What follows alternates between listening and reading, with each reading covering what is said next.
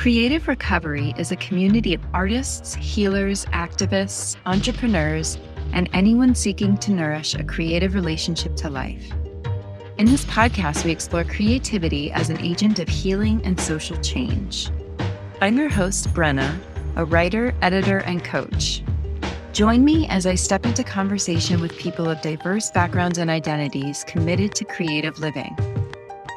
Are you feeling stuck, unfulfilled, or uninspired?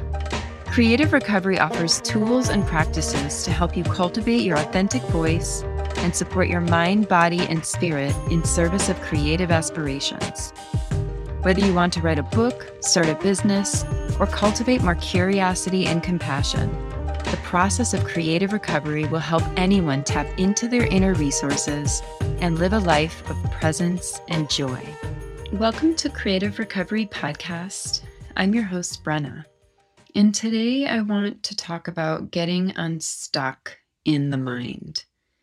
So I'd like to explore the inner critic and limiting beliefs, two things that really keep us stuck. So to start off, what is the inner critic and where does it come from? How does it affect our lives and our self-expression? And how can we develop a healthier relationship to it? Where does fear come in? How is fear related to the inner critic? I'd like to share a quote that touches into some of those questions. It's by Carl Jung. He writes, "Until we make the unconscious conscious, it will control our lives and we will call it fate. Until we make the unconscious conscious, it will control our lives and we will call it fate." So the inner critic, limiting beliefs, negative beliefs, they often lead to negative outcomes. Another really powerful quote by Carl Jung is, "We will become our opposite if we do not learn to accommodate the opposition within us." So if we allow the inner critic to run the show, or we fight it, or we fight those limiting beliefs, or we judge ourselves for having them, we'll become them. We'll become the opposite if we don't accommodate the opposition within us. And to me, that signifies the importance of compassion in this whole process of exploring the inner critic and limiting beliefs. Where they came from, what are they, etc. So I have a process that I take myself through when exploring the inner critic and limiting beliefs. And it's a process I call IINN. And it stands for identify, investigate, explore the need, and then nurture. So I'll go through each one of those and you can kind of follow along and think of your own limiting beliefs and inner critic voices and how you might explore them through this process. So identify, write it down, get curious. What are the words of your inner critic? What is this voice telling you? What's the tone? And how do you feel when it surfaces? So that's identify. The next step is to investigate. Explore. Where did this voice come from? Is this your voice, or is this the voice of somebody else that you've internalized? Is it the voice of your parents, teachers, society? Think about some basic human needs.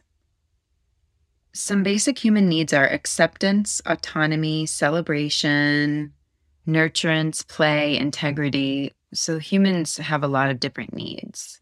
And this is kind of step 3, is exploring the need behind the critical voice. So think of the voice as a child and ask it, "Dear critical voice, my fearful child, what do you really want?" and just create some space and see what arises from that inquiry. The voice may sound really mean at times, the critical voice, but it's ultimately protective. It's protecting you from facing some difficult emotions, such as rejection, disappointment. The voice often comes from a place of fear, but it limits us. So it's really important to kind of think of the voice in a compassionate way by trying to understand the need that's underneath this critical voice. And after exploring this IINN process, identify, investigate, explore the need, and nurture, I'll take you through an example. So, compassion is a really big part of this process of exploring the inner critic, limiting beliefs, and getting unstuck in the mind. Because we have to learn, as Carl Jung said, to accommodate the opposition within us. And the best way I have found to accommodate the opposition within us is to hold it in a space of compassion. So we can use the inner critic voice as an opportunity to cultivate self-compassion and to find our inner nurturer. So every time the inner critic arises, it can be an opportunity to cultivate our inner nurturer. So rather than get angry at this voice that's limiting us, that's keeping us feeling crappy about ourselves, we can acknowledge it. We can acknowledge the protective nature of it and say thank you. We can ask it what it needs. We can acknowledge the unmet need beneath the voice. And we can try to see if we can give it what it needs. We can come from a place of love. So let's move through an example.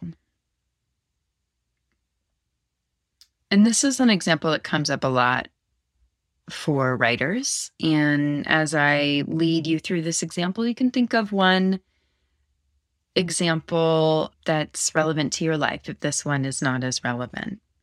So a lot of writers get writer's block. And really, writer's block is just inner blockage of some sort. And a lot of times it's connected to the inner critic. So really understanding its inner critic is very helpful in moving through writer's block. So one thing that can come up for a writer, you sit down to write, you have your tea by your side, and then you just can't write. Nothing comes to mind. And you sort of pause to identify what's going on. And you realize that there's a voice telling you you don't have anything important to say, and it stops you from writing. So you write that down, you identify it. Okay, this voice is telling me I don't have anything important to say. And then you start to investigate it. Is this my voice? Whose voice is this? And maybe it's not your voice. Maybe it's one of your parents' voices or one of your teacher's voices or a voice from society telling you that you don't matter because you're a woman or because you're X, Y, and Z identity. So you've identified the voice, you've investigated that it's not your voice and it's coming from something society's telling you. And then you start to think about, what does this voice actually need? What's the need behind this voice? What is it trying to protect me from? And you think, okay, this voice that's trying to keep me quiet, that's telling me I don't have anything important to say, is maybe trying to protect me from rejection, from saying something and having it be rejected. So the need behind this fear of rejection is wanting to be accepted, just a basic human need of wanting to be accepted.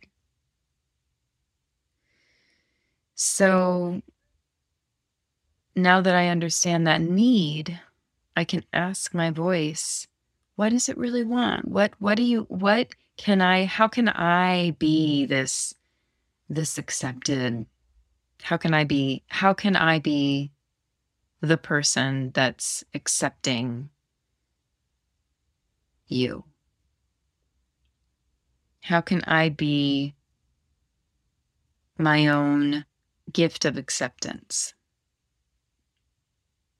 Because if I don't understand how I can meet my own needs, the inner critic will often run the show. The need will stay unmet, and the limiting belief and the inner critic will run the show. And that's worse because you won't speak your truth and you'll stay silent.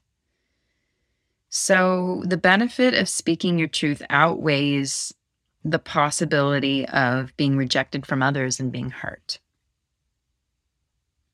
So you can tell your inner critic, you can tell this voice that what you have to say, inner critic, what I have to say is more important than the hurt of rejection. So the fear of the hurt of rejection is worse than the actual rejection. It's really holding me back in speaking my truth. So how can I nurture this voice that's so afraid of being rejected? So I ask myself that question, and maybe with some regular journaling, maybe just familiarizing yourself with your own voice and just letting it flow freely without any kind of censorship.